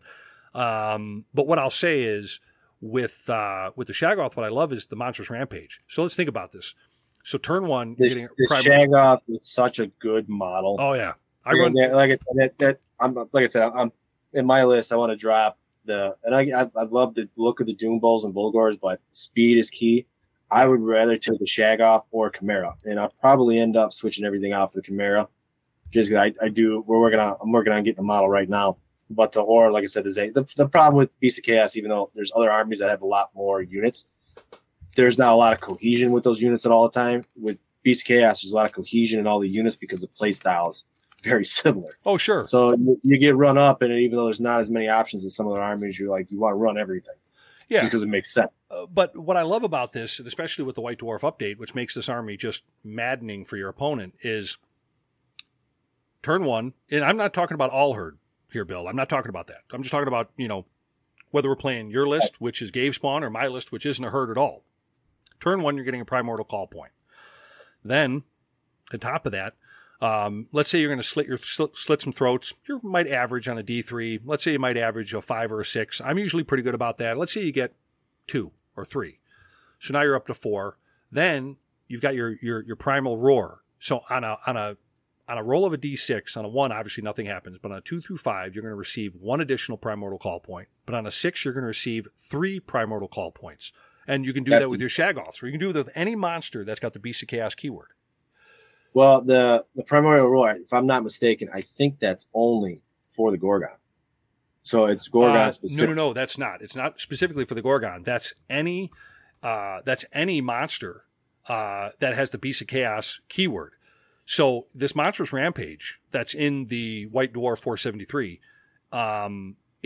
it bolts, if you will, to the core rules. And I believe the core rules are 21.1. But what it basically says is a Beast of Chaos monster that you can carry out 1 of the Monstrous Rampages that are in that White Dwarf instead of any of the other Monstrous Rampages that are in the GHB that can carry out with a monster. So your Shaggoths have the monster keyword. And so it's just a monster. So any monster can do that. What you're thinking of with your Gorgon is the Feast on Flesh. That's their specific Monstrous Rampage. That's where I was off. Yeah. Right. So, so the Primordial Roar on any monster, that's a big deal. And Bill, I'm telling you right now, I'm averaging 5, and people don't believe me, but I'm averaging between 4 to 5 guaranteeably Primordial Call points per round. And in my last handful of games, I'm averaging 5 a round, which means that's a turn 2 Chimera. And I got to be honest with you. For the points, I think I'm going to have to agree with you there. I for some reason in my mind, what's funny is I played AFD with the wrong chart stats for the Incarnate. So like I was only using 1 rend and 2 rend on the attack profiles when it's 2 and 3. Oh, really? Once in a while, and I did okay. But I was really handicapping myself, which is funny. And for some reason, stuff gets stuck like that. For some reason, I thought the Gorgon was the only one that could do the roar. But if the Shaggoth can do it, so I probably drop one of the Gorgons and start running a Shaggoth just because of the extra cast. Well, they're the same points, 155 points, and you know what? They're a wizard, and they're a tough wizard, a tough cheap wizard. Right. If you think about all that they can do, and what's nice about and I'll kind of answer my own question here. But see, even brainstorming, then kind of like you're saying, for me, it would make sense the way that I run because the Dragon Ogre gets an extra +3 during the hero phase to move, right? Right. If I'm not mistaken, something like that, right? So it would be worth it for me in my list to drop the Doom. The Bulgors, and just run a shag off the Dragon Ogres that I can. Because they're going to be similarly speed to where basically I can do Bestigors, Dragon Ogres, summon more Bestigors. And that would actually play more to my style. So I'm glad that we did this today because I'm probably going to change up my plan and save myself a lot of money. You see what an old horn like me can teach to youngsters like you? You see that? See, Pat, now that's why I don't make fun of you. Now I'm not judging Steve and some other guys for making fun of you. That's not here or there. That's them. Steve can play with flying crabs all he wants. But for me, that's why I appreciate these conversations because bouncing ideas back and forth makes the game a lot more fun. That's what it is. And so for me, my top 3 that I would say as far as summoning for Beast of Chaos, and this is one man's opinion here. This is one old goat's opinion. I'm going to say number 1 is going to be a Chimera. I love the fact that a Chimera is typically that thrice-fold savagery. What is it? A 14-inch, 16-inch? 14-inch, one attack. Yeah, 14-inch, one attack. And all you got to do is you got to roll nothing. So basically, it's a fiery breath. So instead of what fiery breath is great. Yeah. Yeah. And the thing is, it's D6 mortal wounds, obviously on full health. That's brutal. And the funny thing about it is it's 14 inches. So you bring them on 6 inches off the table edge, 9 inches away from enemy units. They're blazing something. And they have to deal with it. So to me, my winner chicken dinner, my number 1 thing I try to bring on is a turn 2 Chimera. From there, I like doubling up on my Ungor Raiders. So I like bringing on Ungor Raiders in units of 2 units of 10 or either one big fat unit of 20. That's 8 primordial call points. That's all it is. They're 4 apiece. Probably my third, and I like these big clunky bastards because they can re-roll their charges, is the Tuskor Chariots. I will try to bring 1 on for 3. I said 4 earlier, and J-Mad corrected me. You're absolutely right. I forgot about that. I'd like to bring 1 on for 3 primordial call points if I can, or 2 for 6, and run them in a pair because you can run up to 2 in a unit. And then all of a sudden it's like whatever your opponent wanted to do to get to your Herdstone or get to you or get to a vital unit, they literally have to go through a chariot. And what's great about these chariots, they're a 4+ save. They got 6 wounds. So, and the thing is, their attack profile isn't that bad because they got a Bestigor on them. So they're 4s/3s, 2 attacks, -2 rend. They got a spear by an Ungor that's driving the damn thing. That's 4s/4s, -1 rend, damage 1, because obviously they're getting that bonus rend. And then you got the freaking Razor Gore that's on that thing. And that's -1 rend, 4s/3s, 4 attacks. So that literal chariot is going to stay there all day long. I go back and forth. Sometimes I think the chariot is my second place, but hands down, my Chimera is what I try to bring on the board. Just because it's great fun value, and it's a good way to prove to your opponent that you're a real asshole. I guess that's a good way to do it too. That's the best way to play. When that guy looks at you and goes, "You dick." Yeah. That's the best way to play. And, what I love about our lists, Bill, honestly, and to kind of go back and forth to kind of, put them up on the screen here, your list here, your Gave Spawn list with the multitude of Bestigors, the Gore, the Ungors that you have, really, that's your true herd right there. What I love about our 2 lists is that we're literally looking at Beasts of Chaos in a successful light, obviously you more than myself, but from 2 different philosophies of how the game is played. The true child of chaos, and that's honestly what I think is great about it. It sounds like you got a little Ungor there with you. I got a little Ungor in training.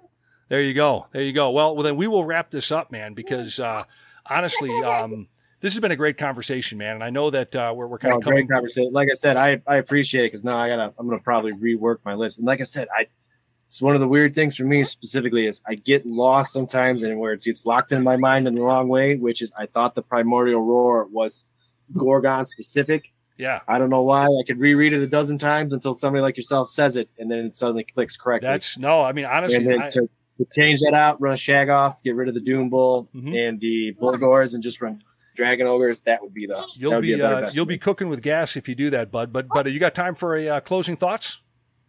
Oh, absolutely. All right, here it is, man. Closing thoughts, our guest.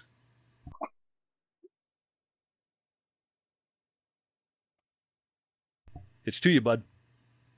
It cut out there for the last second. What was the you got your closing thoughts right here, man. Oh man, it's like I said, I started out as a cities player. I love Beast of Chaos. I've been playing the Night Haunt lately, but the army's in such a good place right now. That's why I got to run it for the tournaments. It's just I love the speed of the army. I love the back, even though it's a minimal on the lore. I love the background in it. I just hope if they ever do an update for us and we do get a new book, that we get a cool name character, like they bring Morgar back. I mean, if you look at the Order armies, they have all their heroes, they have all their gods and monsters they can play with. If we got Morgar, that would be awesome. I mean, because even in fantasy, that he was a killer model. You just literally brought a tear to my eye, man. Thinking about all those great days with all those awesome units. But Bill, thank you very much for being back with us, man. You got to come back, and we definitely got to get some more games in, and we got to build that herd, man. We got to start despoiling all those the hopes and dreams of all those other opponents of ours out there. That's the objective. Get some 5-0, some 4-1 wins, and some more bigger tournaments, and then rock and roll from there. Let's do it. Well, folks, I want to thank you all very much for being with us tonight here on Grimdark Live, and we'll be back next week for some more monotony and some more fun. So please don't forget to join us next week. And until we meet again, remember, roll them dice fun and fair, and don't be a short pants. Good night, everyone. Here. Take care. Thank you. Thanks, Bill. Grimdark Live would like to thank you for slumming through another show with us for all things dice, dragons, demons, and a dwarf in the Warhammer worlds. We'll be back again real soon, so until then, roll them dice fun and fair, and don't be a frickin' short pants.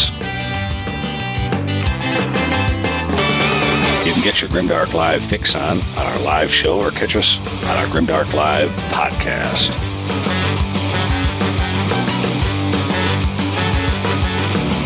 Never fear, gang. There'll be more great content from Grimdark Live coming to you each and every week. So stay tuned and stay grim, all you dice-chucking, glue-sniffing gamer goons. You're all awesome. Looks like I picked the wrong week to stop sniffing glue.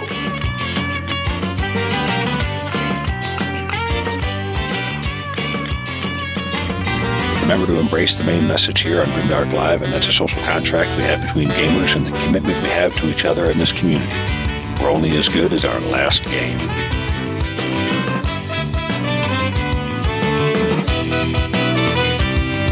Check us out at grimdarklive.com, and don't forget to subscribe, follow, and recommend Grimdark Live to your friends. So long, Grimdark Goons. Until next time, may the dice gods bless you and your sweaty palms. Bye.